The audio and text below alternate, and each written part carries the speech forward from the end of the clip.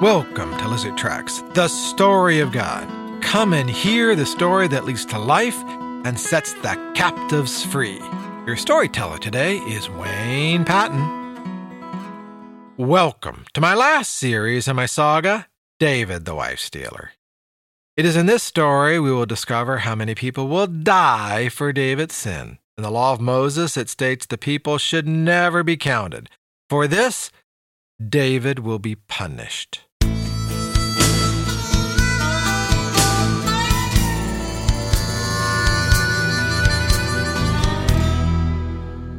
The prophet Gad has just given David 3 choices as to what judgment God will rain down on Israel. The key points seem to be 3 years, 3 months, or 3 days. And either of these choices will cause massive deaths in the kingdom. As Gad waits for David's answer, David falls on his knees and says, I am in great distress.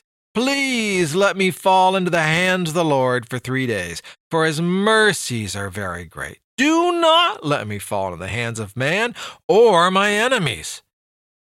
King David and all the elders of the capital city put on sackcloth and fell on their faces, crying out to their God for mercy.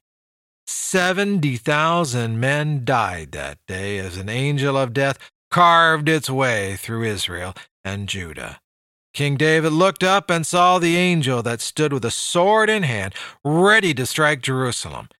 He stood tall and stretched from earth to the heavens. God heard the cry of Israel and relented. He gave the command to the angel not to strike Jerusalem, but stand down. David's final cry to God was this: Is it not I who commanded to count the people? Indeed, I am the one who has sinned and done this very wicked deed against your command. But these sheep of Israel, what have they done? O Lord, my God, please let your hand be against me and my household, not against your people, that they should die of this plague. God was merciful, and the plague only took 70,000 lives, and Jerusalem was untouched by his judgment.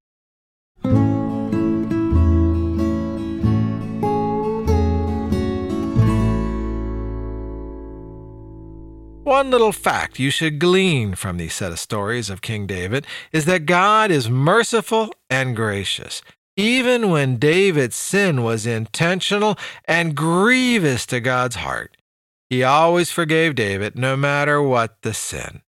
Now, as you found out in this story, there are still consequences to his action. I hope you'll return to my next story here at Lizard Tracks. You can find more about my ministry on the web at www.lizardtracks.net. I can be found on your favorite podcast app or on Alexa. Just search for Lizard Tracks.